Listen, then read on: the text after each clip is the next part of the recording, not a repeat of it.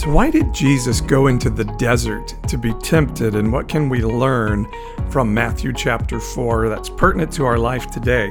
What does it mean to me when I'm going through a rough time at the way Jesus dealt with the rough times that he had to go through? That's what we're going to talk about today in Pastor Paul's Bible Chat from the weekend of Saturday, February 13th. I do these live on YouTube and TikTok every weekend, but sometimes you don't get to follow along, so I like to bring it here as a podcast as well. So I hope you'll enjoy it. Before we get into it, let me offer you one thing here. And I hate talking about money as much as anybody, and sometimes I worry that it'll be a trigger for people who have dealt with pastors asking for money before. That's why I like to do it a little differently. And here's how I do it differently. I offer you something in return, and not some silly gift of a prayer globe for the world for the gift of $120. No, what I offer you hopefully is value. Also, I want you to know I'd be derelict in my duty to my family, my wife, and my kids if I didn't ask you and give you this offer. So, if you join my NPE Patreon community for as little as $5.99 a month, not only will you be helping spread the message of Pastor Paul in the Nonpartisan Evangelical, but you'll get some cool stuff in exchange. At the $5.99 level, you get to be a part of my private Facebook group. So I do some things there I don't do anywhere else. And, like if I do a podcast, sometimes I'll have the guest do a part just live in that Facebook group. And you'll get to see that before anybody else gets to hear the guest on our podcast. Even ask questions or any of those things. Also, if you love my novel, or maybe you don't even know about it, it's called Joseph Comes to Town When the Religious Right Becomes Religiously Wrong. What would Jesus say to the evangelical church were he on earth today? Well, that's what my novel deals with. And if you do the $5.99 or more on my Patreon site, you get to hear the audiobook version of it if you like that better than reading. So go to my website, pastor-paul.com, click on that Patreon button in the upper right-hand corner and join and help support what I'm doing to spread this word that God is not mad at you to all the world. And because you do that, then also I do 2 lives a week. They're called Pastor Paul's Walk and Talks on TikTok. I do at least 4 to 6 TikTok videos a day talking about the Bible and theology and how the politics of the church are damaging that. I do a Pastor Paul's Bible Chat on Saturday morning, Paul and Ashley Live, our live discussion on Saturday mornings, and then a spiritual gathering Zoom church on Sunday morning. All of that is supported by what you give to our Patreon site. So pastor-paul.com, Patreon button in the upper right-hand corner. If you're not on your desktop, for some reason that Patreon button doesn't show up, and we haven't been able to get that fixed yet. We will. But you can just go straight to our Patreon site, patreon.com, Patreon, patreon.com/npepodcast.com/nonpartisan evangelical, NPE podcast. So let me say that again because I think I just messed it up. Patreon.com/NPE podcast. And I will be infinitely grateful for your support. Now let's go to the open and then Pastor Paul's Bible Chat. Why did Jesus have to suffer in the desert? And what does that mean for us in our life on this week's Pastor Paul's Bible Chat?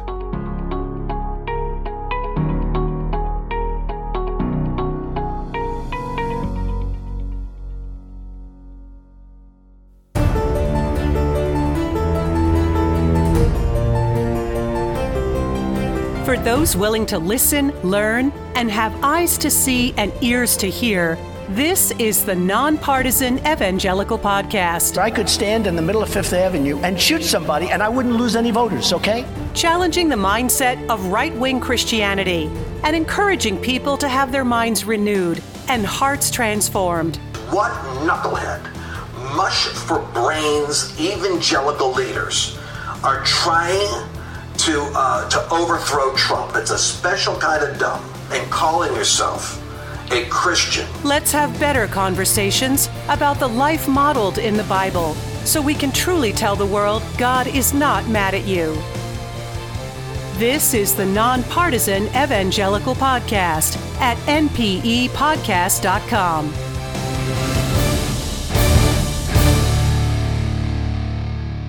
All right, guys. So Matthew chapter 4. So what just happened in Matthew chapter 3 is we had the baptism of Jesus. We met John the Baptist, and then Jesus was baptized by John the Baptist, which John was endorsing Jesus as the Messiah. So remember this. As you're reading the Bible, it's really important you understand the context of what you're reading. Hi, Farmers Branch, Texas. Reading the context is very important. That means you need to understand who it's being written to, who it's being written by. Oh my gosh, Lincoln, Nebraska, it's -2. Hi, Dana. I went to high school in North Platte, Nebraska, so I understand what Nebraska cold is. Hi, deeply rooted mom. My friend Lacey, she's going to be on a podcast coming up here in a couple of weeks. So here's the context of what we're reading. So the book is called Matthew, and the statement of that is that Matthew, the disciple of Jesus, wrote it. Now, some people would say, no, all of those disciples' names were added after the fact. And some say, see, that proves the Bible isn't true. I read the Bible this way. If it wasn't Matthew that wrote it, it still doesn't change what it's telling me. I still love the story. I don't get bogged down in sort of that silly stuff. All I want to know is when I read Matthew, I want to understand this. It's written by a Jewish person, and the goal of the book as you read it, you get the sense that the goal, hi, first timer from New Mexico, good to see you. I lived in El Paso, Texas for a while. That's almost like New Mexico. And the goal of the writer of Matthew was to prove, you can see that kind of their goal underneath what they're writing is to prove that Jesus is the Jewish Messiah. And so understand that as we're reading, and that so the audience is Jewish people.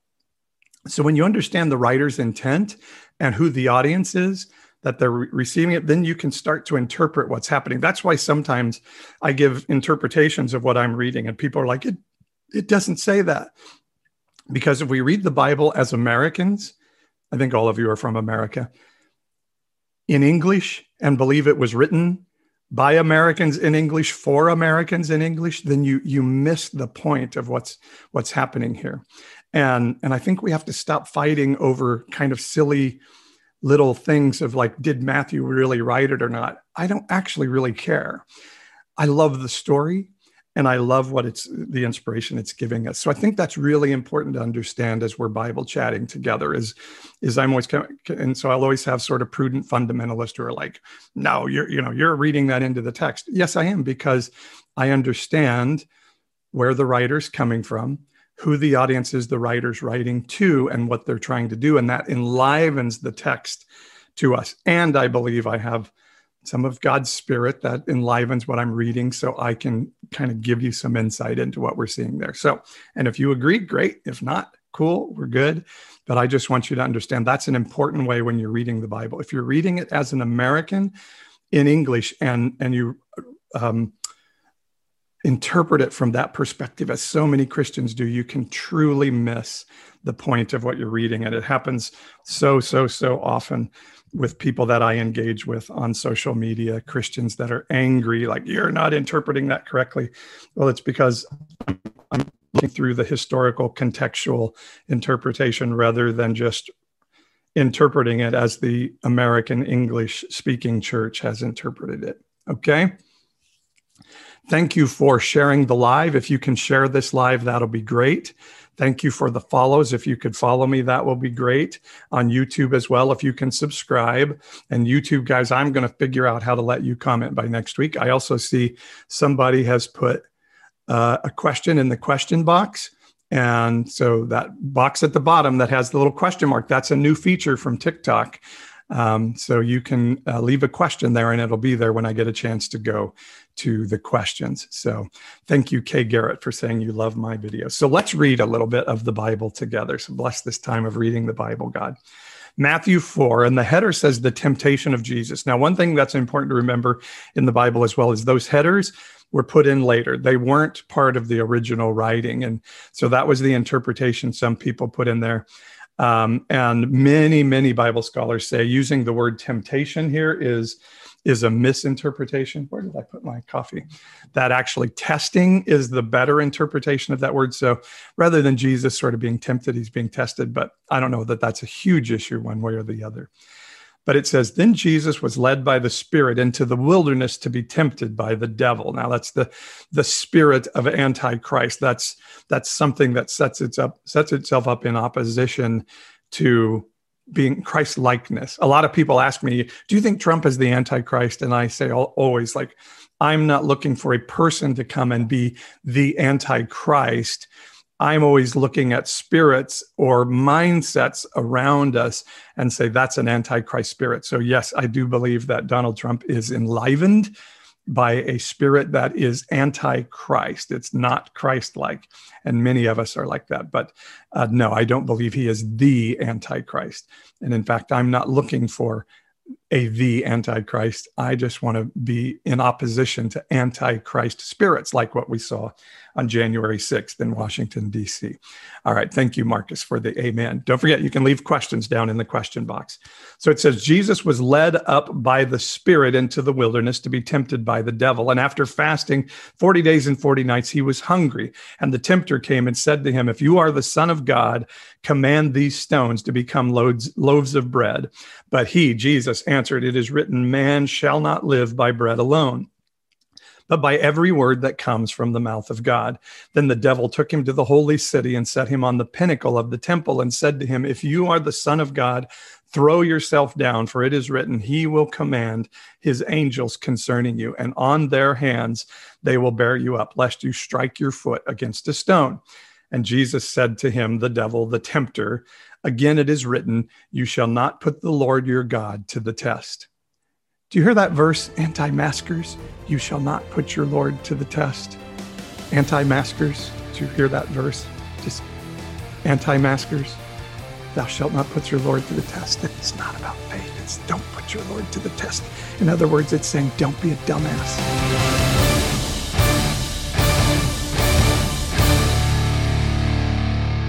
So I hope you're enjoying the podcast today.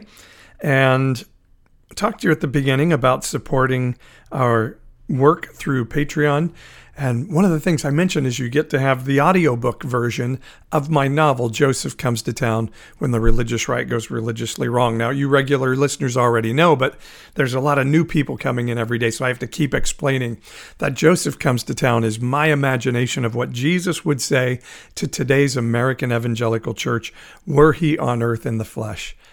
During our time. And it's really good. I love it. I think you're going to enjoy it. And if you like audiobooks, the only place you can get the audio is on my Nonpartisan Evangelical Patreon group. And so again, go to the website, pastor-paul.com. It'll take you to the podcast website. And in the upper right-hand corner, there's a Join Our Patreon button in that corner. And if you're on a device, you got to go straight to the Patreon page, which is patreon.com/NPE podcast, patreon.com/NPE podcast. I'll put that in the podcast notes. You're going to love the audiobook. And I do it in a series. And I also do exclusive commentaries to say what I was thinking while I was there writing, putting it all together, editing, and bringing the book to you. It's worth it for just $5.99 to sign up and help invest in the work that we do here at the Nonpartisan Evangelical and through Pastor Paul. The messages are amazing, and people love them. You should hear some of the responses when people say, I quit reading the Bible, but now I'm reading it again because of your TikTok posts. That makes it all worth it, and I would love to see you jump in and help. If you don't have the money, it's okay. I don't want to put any pressure. I am hesitant to even do anything for money because I know sometimes that's a trigger for people, but I'm like you. I have to make a living, and this is what we feel like God has for us to do. And so part of that is asking you to invest in that, but not just as a giving for a tax deduction, because now it's about getting something good in return as well as loving on people around the world. So I hope you'll jump in and help. Go to pastor-paul.com, click on that Patreon button in the upper right-hand corner, or patreon.com/NPE podcast. And I'll be forever grateful. Now, back to this podcast. Hope you're enjoying it on the Nonpartisan Evangelical at npepodcast.com.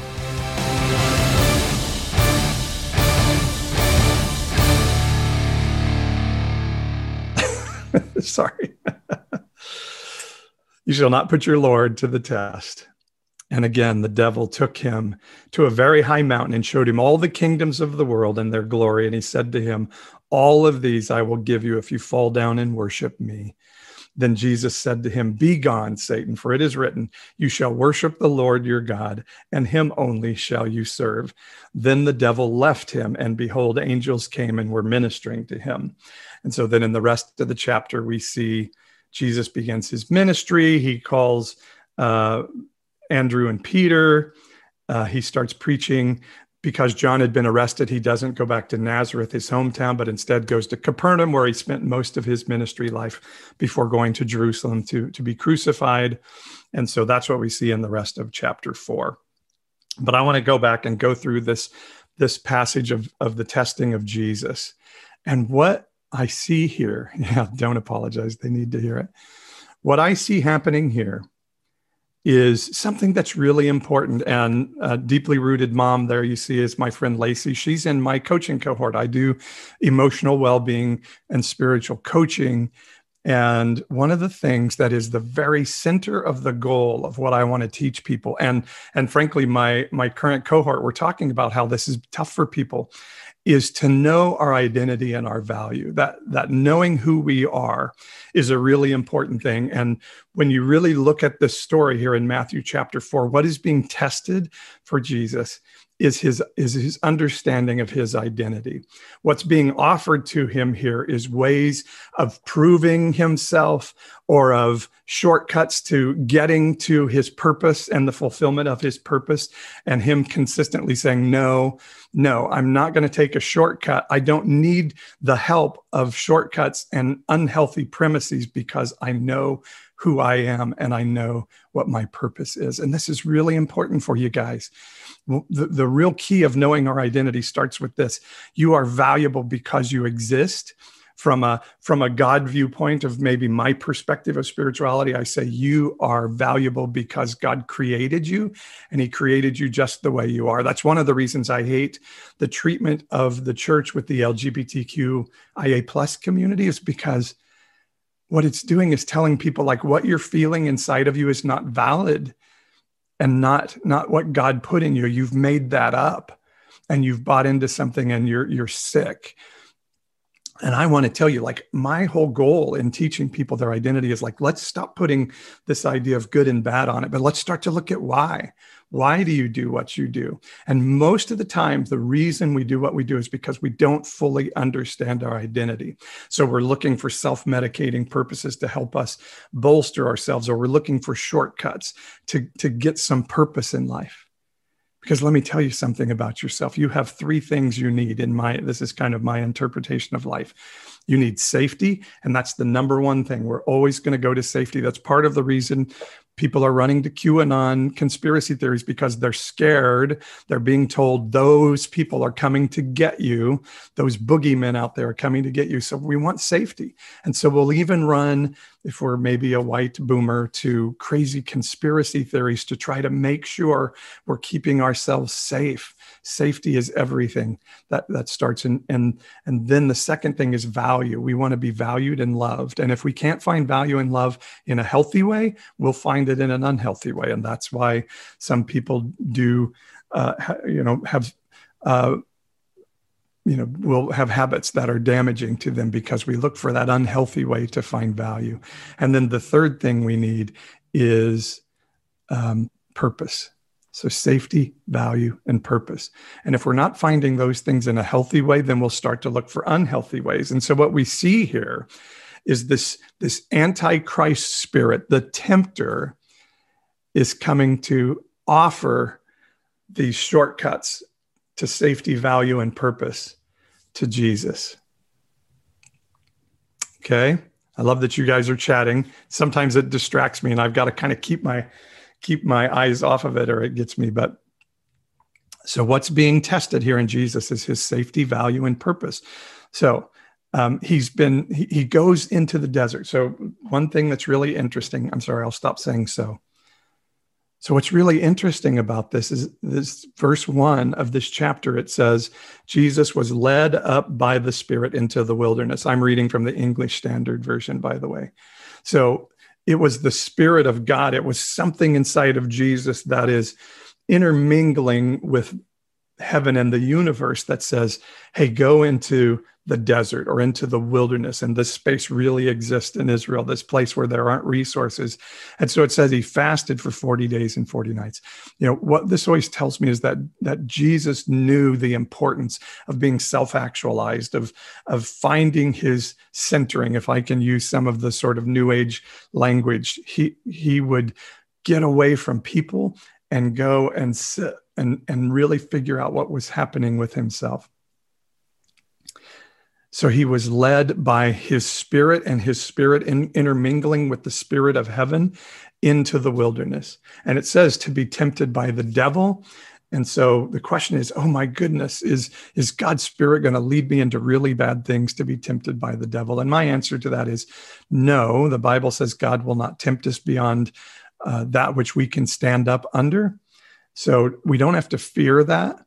But know this, when you look at the stories of the people of the Bible, Moses, Joseph, David, Elijah, all of them had this valley period where it looked like, ooh, my purpose is not going to come to fruition. The belief I had of myself is not going to be fulfilled. And it turned out that those times of being in the wilderness, of being in the pit, of Joseph being in prison, were incredible preparation times for them. That Jesus actually finds out how powerful he is by being tempted at the most base level of his needs for safety, value, and purpose. So you may be going through something right now, or you may be saying, like, I don't think I'm going to succeed, or my purpose was stolen, or I'm disappointed that things didn't work out the way I thought they were going to work out. And let me tell you, those times are the times you really find out who you are. Those are the times that you're either going to find unhealthy ways to satisfy those needs to be safe, safety valued, and have purpose, or it's the times you're really going to find out who you are. And there's nothing more valuable than finding out that place where you are. So if you're in that valley today, if you're in that pit, if you're in that prison, both figuratively or literally, say, this is where I am today, and I'm going to get out of this what I'm supposed to get out of it, because I want to know who I am. And once I really know who I am and I'm walking in who I am, nothing's going to be able to knock me off of that. Many of you say to me, man, how do you deal with all the people that come on and call you false teacher and all these other things? And I'll admit, sometimes it does ding me, and we'll see that in Jesus as well. But what I have to keep reminding myself, and my friend Lacey would know this, is my I am statement. I go back to who I am and remind myself of who I am. And I say these things to myself out loud. I am this, I am this, I am this. So knowing who you are is really valuable. And if you're in that season of disappointment, of feeling like your purpose has been knocked off course, it may just be the most valuable time you've ever been in your life. I had accusation come at me as a church leader from people in our church, from staff members, some of it fair, some of it coming from their really unhealthy place. And it was so painful. But it changed my life forever, because I leaned into it and said, okay, this is a valley. This is a test. How am I going to embrace that? And I got a coach, I got a psychologist, and I worked through, who am I? What is the story I'm telling myself? And that's what we see in Jesus here. Thank you, CE Media. We see in Jesus here. Now he's hungry is the first thing.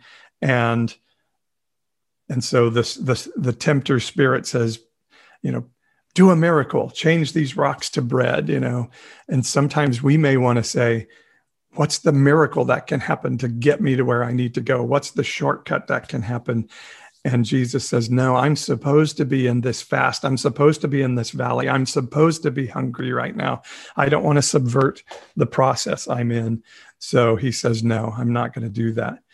Then there is this, go up to the top of the temple. Now, did the devil really take Jesus to the pinnacle of the temple to stand on it? Again, some would say, oh, that can't happen. There's no way that could happen, or there is no devil, or all those things. It could be. I'm okay with the story being allegory and figurative. I'm not going to argue those things. I really don't need to. somehow either Jesus was on top of the temple, which we're told is one of the most spectacular buildings ever built, or he had a vision that he was, or something like that. Either way. And the Spirit was telling him, jump off and let the angels save you. And again, it's like, and then everybody's really going to know who you are because you're going to have this amazing miracle story. And Jesus said, the only way I'm going to try to do something crazy like that is if I'm sure that's a part of my purpose and a healthy advancement of where I'm going. I think there are times we take sort of leaps of faith, jumping off the temple to go for our purpose. But if you do that without knowing that's really a part of who you are and your purpose, then you're like, okay, God, I'm going to force your hand. It's kind of like what Judas did in turning Jesus, and he wanted to try to force the future. It's what we saw on January 6th, people saying we can force God's hand to make America great again by this insurrection. And it's not what God asks us to do. And it is literally partnering with an antichrist spirit to try to bring heaven to earth. And it actually is like the ultimate sin, because it's like, thou shalt have no other gods before me. Love God above all else. And if we start making history happen into our hands with something like this, rather than just doing the work of being the hands and feet of God, we're going to end up knocking ourselves off track, or we're partnering with something not from heaven. Love seeing your guys' names pop up. Remember, share this, follow me, do all those cool things if you can. So that was the second test. Then the third was then this ultimate, like, okay, let's get your purpose fulfilled in sort of an illegal shortcut way. Sometimes, we see this a lot in politics. Mitch McConnell today saying he's going to vote to acquit the president. You can get yourself in a place where you start to believe there are shortcuts to getting what you need, rather than doing the right thing. So we're seeing this in many of our Republican senators right now. They're looking for a way to avoid the obvious, that they should vote to find the president guilty, but they're looking for the off-ramp. What's a way I can do this without like looking like I just did something political and sold my soul, without having to make the hard decision. And so what Jesus has been promised is that his kingdom will advance through the world. So remember this, Abraham was promised that his lineage would be the sands of the seashore. And we learned in Matthew 1 that Jesus is a part of that inheritance of Abraham's lineage. And then David was promised that his throne would be set up over the world forever. And we saw in Matthew 1 that Jesus is a part of that lineage of David. And so what the Antichrist spirit is telling Jesus here is, I can give you all those kingdoms. Here's a shortcut to getting that. And Jesus is saying, no. Sorry, my dog is joining in on this thing. That dog drives me insane. But Jesus is saying, no, I don't want to try to take some shortcut by partnering with a political spirit or an antichrist spirit or doing something unethical. That's the biggest thing about politics, is it tells somebody like Mitch McConnell or Lindsey Graham that the ends justify the means. Ted Cruz, a Christian guy who believes getting to God's good ends of making America great again means you can do anything to get there. And God will forgive your malfeasance to get there. And this is saying, no, no, no, that is a lie. And Jesus says, be gone. You're to worship the Lord your God alone, and him only will you serve. So taking unrighteous, unethical means to try to get to your purpose is partnering with something not from heaven.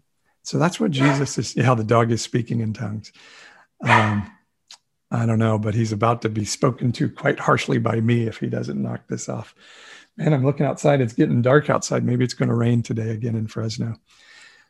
So what Matthew 4 to me is telling us today is like, there may be something telling you, I'm in this dry period and it's really hard and you're looking for a way to get out.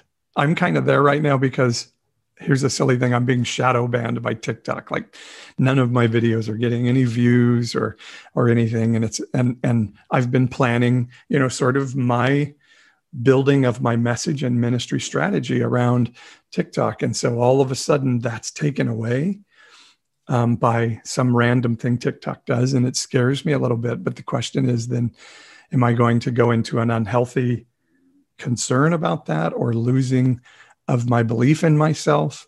Or do I just keep plugging along and see where that path is going to lead me and say, I'm going to be stronger by walking through this? Well, yeah, there are still a few of you here. I thank you. And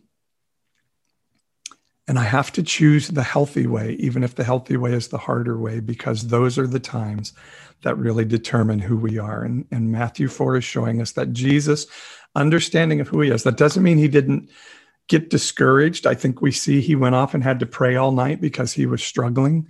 We see that there were times that he wasn't, I think, feeling at his best, and that discouragement will come. But those are also the times that are going to really determine who we are. Okay, so bless you and bless the word of God for you from Matthew 4 today. All right, so let me take some questions now. I wish I brought some water. And yeah, never cheat. You are helping me, says Jean Fanning. Awesome. Listen, let me finish with this, looking right at you guys. You are valuable. You're who God made you to be. You should have an expectation of being safe, valuable, and purposeful. You were created for that purpose. And if anything in your life is telling you, well, good things don't happen for me, they happen for other people, and I can just be happy for those people, I say, no, that is not the truth of you. You may be in a valley today. You may be being tested by the tempter today, but that's going to be exactly the thing that's going to make you the powerful person that God has for you to be. Okay? Okay. All right. You can hit that question button and ask questions down below. Okay. Wow. We have some good questions here. Wow. We have a lot of them too. Let me see if I can jump on these now. What are your views on purity culture in the church? So I did a video. I have this new Q&A button on my page. And so immediately, like in the first 12 questions, probably 6 of them were questions from young people saying, I'm gay, I'm bi, my parents are going to put me out of the house, my church is going to reject me, what do I do? And that video I did this week, you can look on my profile page, was where we end up in eternity, where we end up in the judgment of God today and in eternity, has nothing to do with our actions, who we are, who we love. And I used the passage from Romans that said that Abraham, it says Abraham was credited his righteousness, not because of his actions, but because he believed God. Sorry, I'm looking at my hair a little bit here. But because he believed God. His relationship with God was that God was priority in his life. And because of that, he was declared righteous. He didn't have to say a sinner's prayer. He didn't have to ask Jesus into his heart to be Lord and Savior of his life and go through some act and join a Christian church. The Christian church, of course, didn't exist then, but there was no action that he was required to partake to have righteousness with God. And it didn't matter who he was married to or who he loved or any action like that. So purity culture then was this idea of, let's wear a purity ring. I'm not going to have sex. And what the purity culture really did, and probably Lacey, who asked that question, maybe even be able to tell more of me, but it ended up doing a lot of really harmful things to young people. It told them that sex is bad. You know, here's the message of the church. Sex is bad, sex is bad, sex is bad, sex is bad, sex is bad. You're married now, have sex and have a lot of it and go enjoy it. We told young girls, you are a temptation to boys and men, and you need to be careful of that. Rachel Held Evans, a wonderful writer that I love who passed away a few years ago, she talked about her stumbling blocks, that she was well endowed as a young woman and was told she had stumbling blocks on the front of her chest, not you're made perfectly the way God wants you to be made. And she had to make sure and de-emphasize her stumbling blocks, or else the boys around her would be led into sin. And again, I talk about this a lot. We see Mike Pence then perpetuating this as vice president of the United States, saying, I will not meet one-on-one with women, as if women are the problem. Okay, Lauren asked this question. Women, you're not the problem. If Mike Pence has a lust issue, he needs to take that to God and work that through, and not put women at a disadvantage or make women feel like they're somehow dirty. So listen, I understand why the Bible is so strident on the sex issue, because there are consequences to having sex with somebody. There's physical consequences, pregnancy, disease. There's emotional consequences. And so we should be very strident on making sure our sexual choices are for good reasons. But the book of Romans says the law actually creates sin. When we live by a written code, we actually create the temptation to sin in people. We take away the outlets for not sinning. We actually create sin. And so this strident sort of purity, anti-sex, anti-sexuality, anti-gender identity movement in the church does huge harm to young people in particular, but to all of us. Creates incredible shame. It just creates this great place for emotional unhealthiness. So what I say is, sex was created by God to be enjoyable, to be a beautiful thing. Let's call it that. And let's be less concerned about saying what you do this, don't do this. If you do this, young woman, and your virginity is taken before you're married, you're ruined. And you know, maybe there's some miraculous restoration we can give you through prayer or something. But I would love a reference for that. It's in Romans. I'm sorry, I can't look it up now, but if somebody wants to look it up. But Paul, the whole book of Romans is about this juxtaposition of, okay, here's law, here's grace, here's law, here's grace. And the whole book is set up to get to Romans 8:28, which says, there is therefore, because Jesus came, now no condemnation for those who are in Christ Jesus. That Jesus, the life he's modeling, is saying you can never be condemned for any action you do. And if I don't have to be worried about being condemned for my action, that my action not being inherently good or bad, then I can really start to evaluate, like, is what I'm doing from the best of me and the healthy place for me, or is it from an unhealthy place? So it's in Romans. I don't remember it off the top of my head. I believe it's in the passage that talks about Abraham's righteousness being because he believed God. I think is in Romans 5. I'm sorry if I have that wrong, but I can look that up. If you send me a DM, I can get that for you. But Lauren, Romans 7:13. Thank you, Just Janet. Lauren, if you've been told that you're no good because you had sex before marriage, sex out of wedlock, God, I hate our Christian terms. We're so stupid. That you didn't keep your purity, that you got used up.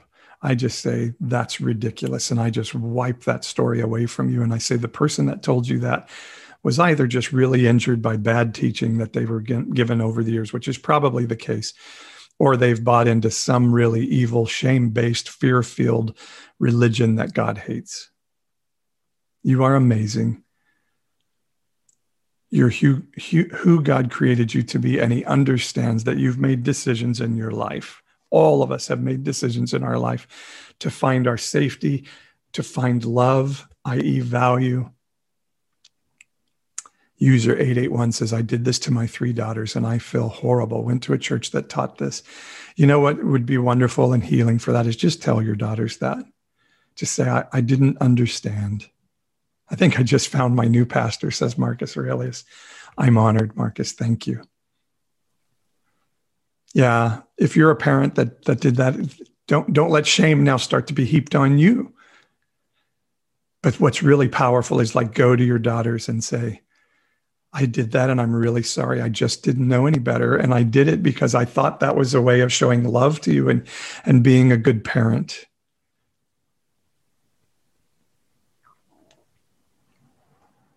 But don't we have to ask forgiveness for our sins? So I think forgiveness for our sins really looks like coming to understanding, because the book of James says, to him who knows to do right and does it not, to him it is sin. So the question is, what is sin? Sin is God giving you a path out from unhealthy actions and you saying, nope, I choose the unhealthy ones. That's missing the mark of alignment with God. But if I'm trying to do what God naturally created me to do and give myself safety, value, and purpose, and I reach for an unhealthy tool to do that because I have no other way to do that, God is not going to hold that against me. So this idea of here's the code, which Romans and Hebrews tell us the code was a bad way. It was never God's intention to have, here's 10 rules, follow these or else.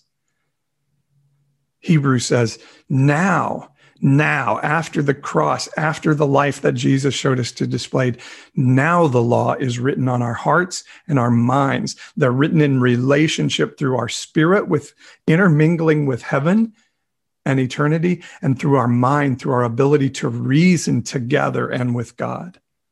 And then I think there may be an eternal process. The Catholics believe in purgatory, a place where kind of this holding place where we have to reckon with what happened in our lives. And I think there could be some of that in eternity. I do, this gives me the hope of justice that you don't just get to do whatever you want on earth and we're all going to end up in heaven and just be giddy together. I think there is going to be a reckoning as we go into eternity for what we've done on life that is anti-Christ. I do think Donald Trump is going to have to face the reality of what he's done at some point, either in this life, which I'm sure he's dealing with at some, or in eternity after death. That there is some sort of reckoning, and the Bible talks about hell, but then it says the gates of heaven are open and the nations come.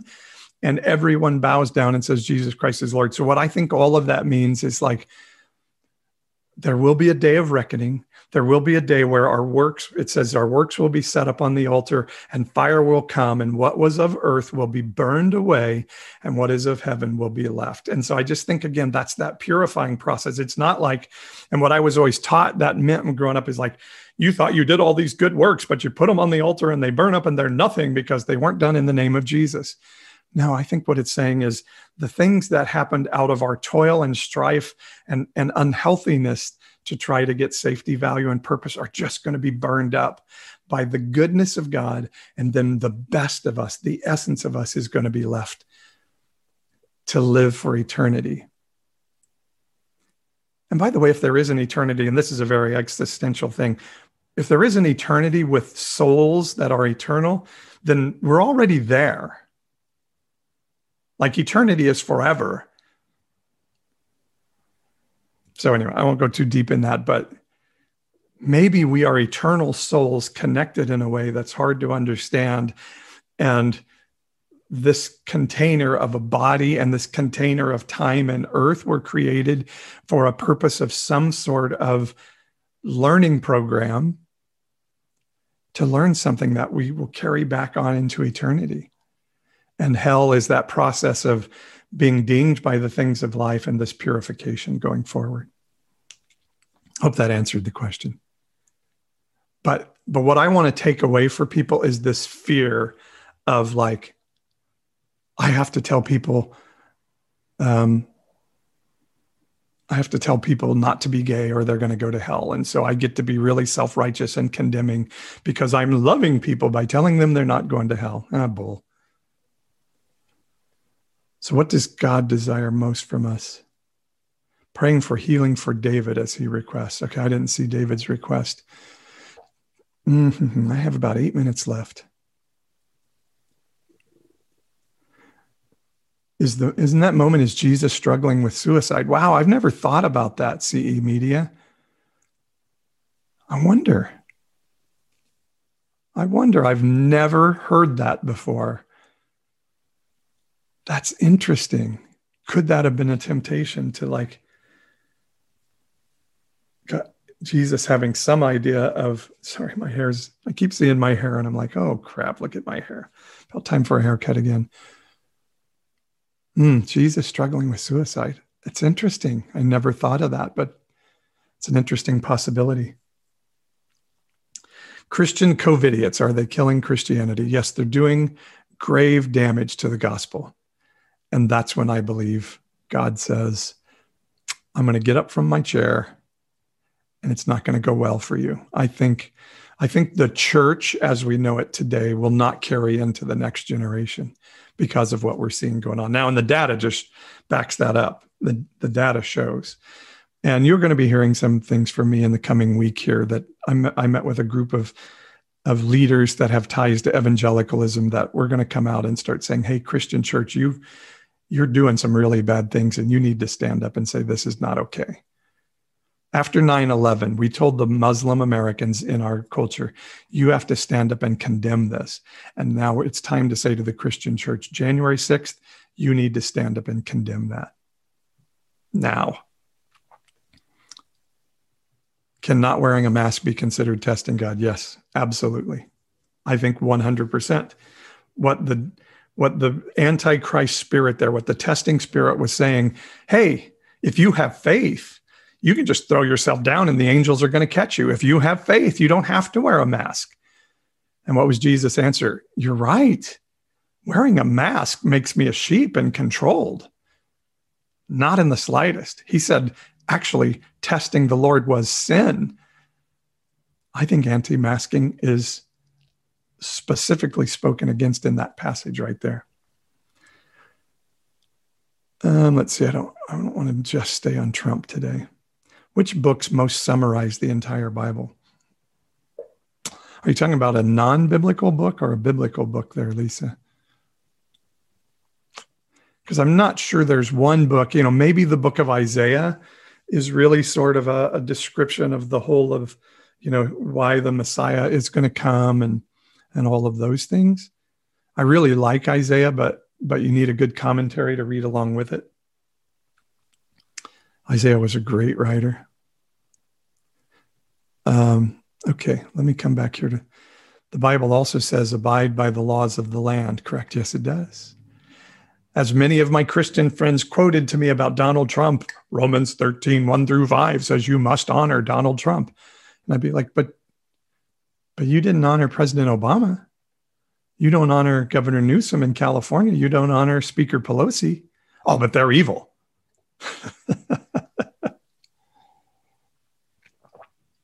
When Jesus was saying, give to Caesar what is Caesar's, give to God what is God's, he was saying it's okay to obey civic law and be part of the kingdom of heaven at the same time. What if the laws were wrong? Now we always start getting into those semantics. Love God, love your neighbor. Yes, the law, the executive order from Donald Trump that said, let's separate families and let's put kids in cages, were wrong. And we can speak up and say that law is wrong.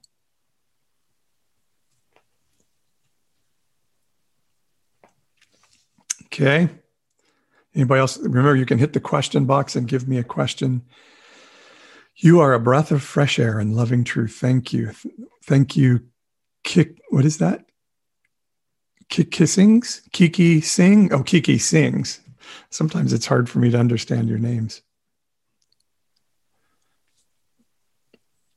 Jesus and his kenosis. Why do we make it so difficult? Do good and honor others. I'm not a Christian, but you make Christianity sound pretty good. I love it. I think Jesus was a really good guy. Yeah, what was it? There's the statement, and I don't think Gandhi actually said it, but it's still really a truism of, you're Christ I love, it's your Christians I can't really abide. And the worst testimony to who God is the representatives of God on earth right now. I'm really disappointed in my Christian brothers and sisters. I think the story of following Jesus is an incredible story that we're perverting. to such terrible stuff. Are we spiritual beings having a human experience? I actually sort of believe so. And that sounds a little like against my Christian upbringing. But yeah, I think, like I said, if we're eternal beings, eternity is outside of time. You can't like enter eternity and suddenly be an eternal being. If you're an eternal being, you're an eternal being. So anyway, you start getting into quantum physics and all that stuff. If I'm an eternal being, and the Bible says that we're able to hear the secrets of heaven, and there's sort of this mysterious stuff. So if I'm an eternal soul out there, and then I come into this container, which, by the way, then it takes away some of the sting of even like abortion. Like I had a friend tell me, well, abortion steals the destiny of a person. I'm like, how? How? Is God not still big enough to provide a destiny beyond this place? I don't get that at all. That's such a tiny view of who God is. If God has overcome death, he's overcome death. If we don't have to fear death, then why are we fearing it so much at that point when we don't give a shit about the people who are facing death through poverty and lack of health care and all these other things? In fact, we've had Christian pastors and representatives saying it'd be good if some of these people die off to help this, that, or the other thing. We're not pro-life. Let's stop acting like we're pro-life. The Christian church is not pro-life. It's pro-birth. It's pro-political win a battle. We're not doing the things to limit unwanted pregnancies. We could care less about that. It's not about saving babies. So if we believe that we're spiritual beings, but abortion then takes that away, then our God is too small. And I'm not saying God celebrates abortion and loves it. I'm saying he's big enough to love everybody in the situation, and we ought to be big enough too. So if I'm a spirit, if I'm an eternal being up here in heaven and a temporal being in this container down here, can the two connect? And can I hear wisdom and secrets that are outside the bonds of this universe and time and constraints of this body? I believe we can. I believe we can. And I believe we're supposed to. And I believe we can get it wrong. Somebody asked about these harmful prophecies that we're having out there. The Bible says that prophecy is going to come through the filter of what we're living in here. So we can get it wrong. We can get it very, very, very wrong. Man, how to explain the deconstruction movement?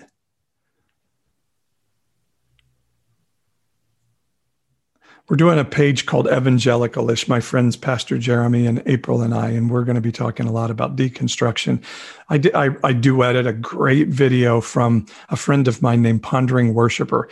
One of the most brilliant creators on TikTok is my friend Pondering Worshipper. I want you to go check out his page. And he did a thing about what deconstruction looks like, of like, yes, I'm a Christian and it's wonderful and everybody loves me because we all agree on all this stuff together. And then all of a sudden things start to change, and he starts to say, watching people leave the church or get kicked out because they disagree with those things. And then he says, starting to realize that the things I'm starting to question are the things that made people leave or get kicked out in the past. And then he starts to say, starting to realize that if I reveal my questions out loud, it's going to cause me to have to leave or get kicked out. And then just finished on this really poignant note of like losing hope of, being able to sort of reconcile the questions I have and what I'm seeing around me.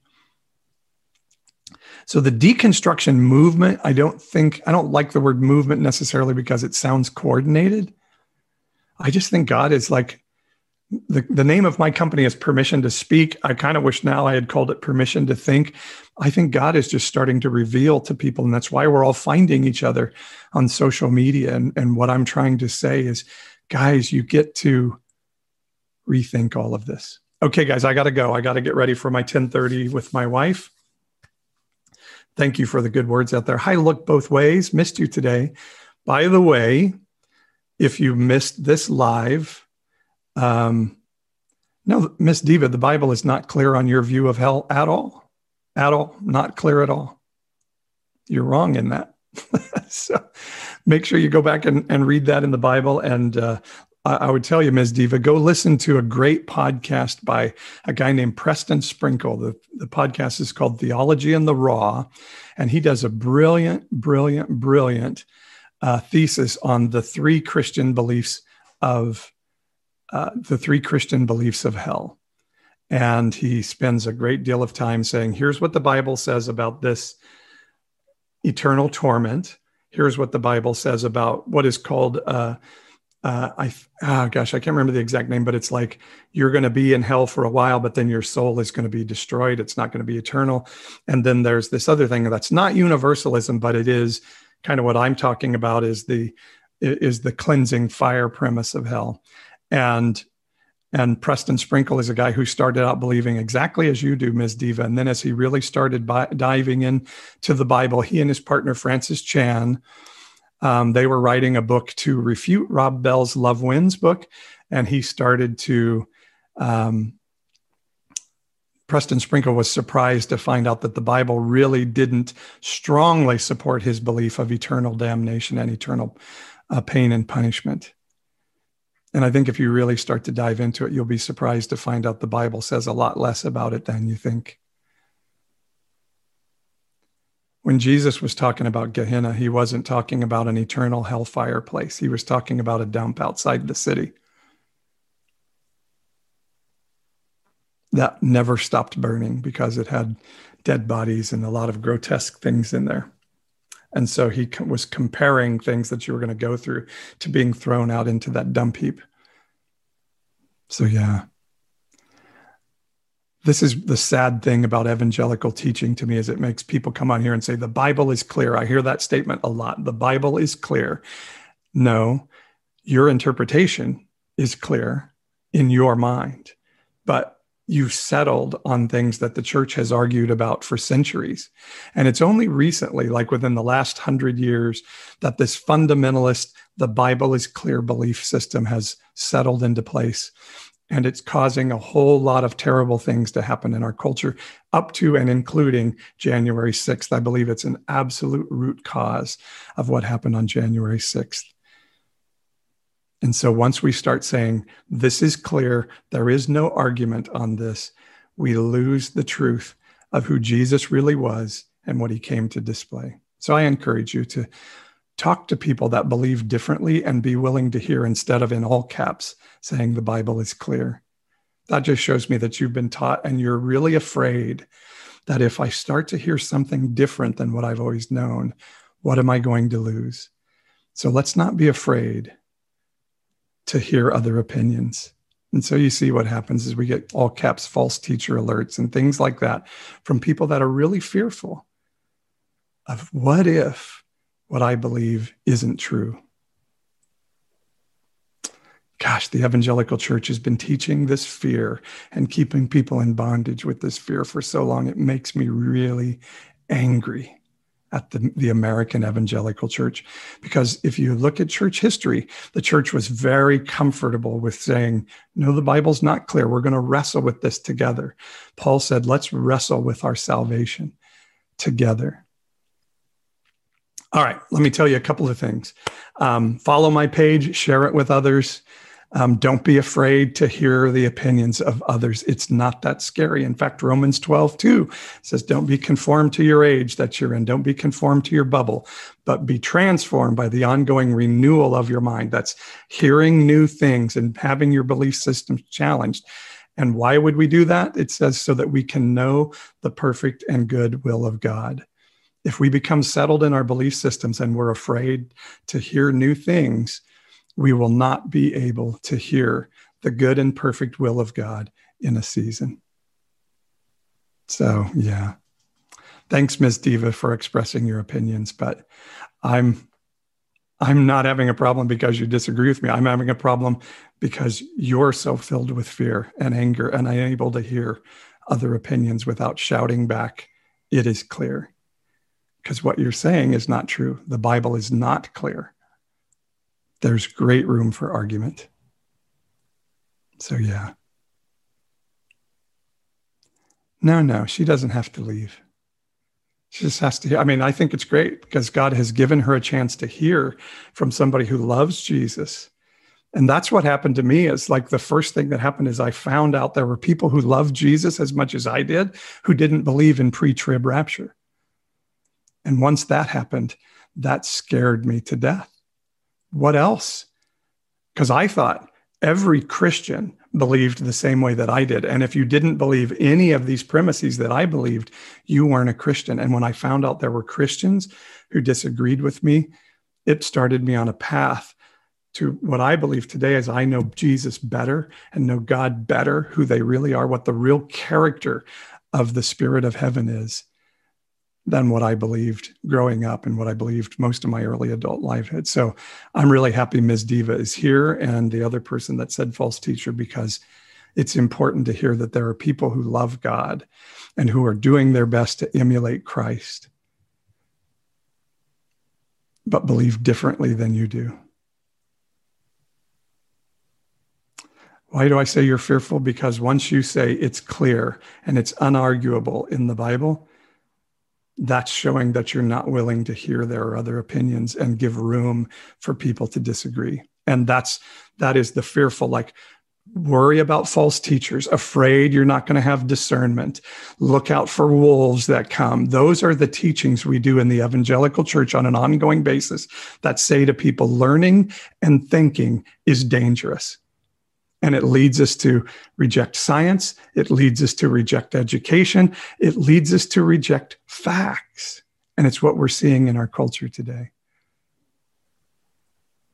And it's an absolute bondage of fear that's being put on evangelicals again and again. So I believe it is 100% fear-based. It's what right-wing media is. It's like, we're going to feed your fears every day that those people are out to get you. Focus on the Family is going to talk about a culture war, like they're coming to take your life away because fear, if I can tap into your fear, I can really control and manipulate you. And that's what right-wing and Christian media is. So, don't be harmed and imprisoned by fear. That's the whole of my message. You are valuable just as you are. And you don't need to fear. Because if the Spirit of God is in you, he's not going to let you be deceived.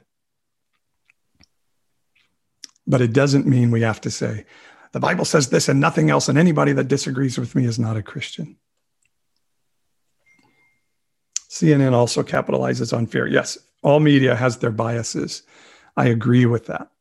And it is a real media tactic to play on people's fears. But it's incredible how much right-wing media has tapped into that ability. And then Christian media, I used to listen to a lot of Christian talk radio, and I realized now they were doing the exact same thing. Yes, Lisa, I will pray for all of us. Never did answer your question. Fair enough. Jesus never answered the Pharisees' questions either. So yeah. So let's pray. My wife and I will come back at 10:30 or so. So yeah, Lord, we love you and thank you for your Spirit. So yeah, let the words from me that are from you and meant for people to hear to land, take root and grow, and the ones that are just from me as a human being, brush those off of people. Show us our identity from Matthew chapter 4, how Jesus used understanding his identity to fend off the temptations around him. Show us how using faith as a weapon to say, don't wear masks, is really maybe something different than what we've been told. Guide us into all truth, Lord, with the ongoing renewal of our minds. You are a good God, and you don't leave us as orphans. In the name of Jesus, we pray. Amen. Follow my page. Share this stuff with others. Come back. Maybe we may be a little bit later than 10:30 because I'm falling back. Thank you, Marcus Aurelius. Appreciate your questions, everybody, and hanging out with us. And even those that did it in all caps and called me false teacher. bless you today. And you guys have a great weekend. And as much as you can, hit the page. I don't know if my shadow ban's ever going to end, and God's going to provide the path, even if it doesn't. Okay. Love you guys. Also, go to the website, pastor-paul.com. Gosh, I forgot to mention, 10 o'clock tomorrow is our spiritual gathering. And you can join us via TikTok stream or on in the Zoom room live. So go to pastor-paul.com, click on the events contact page, and it'll give you all the details there. All right, bless you guys. Love you. Talk to you soon.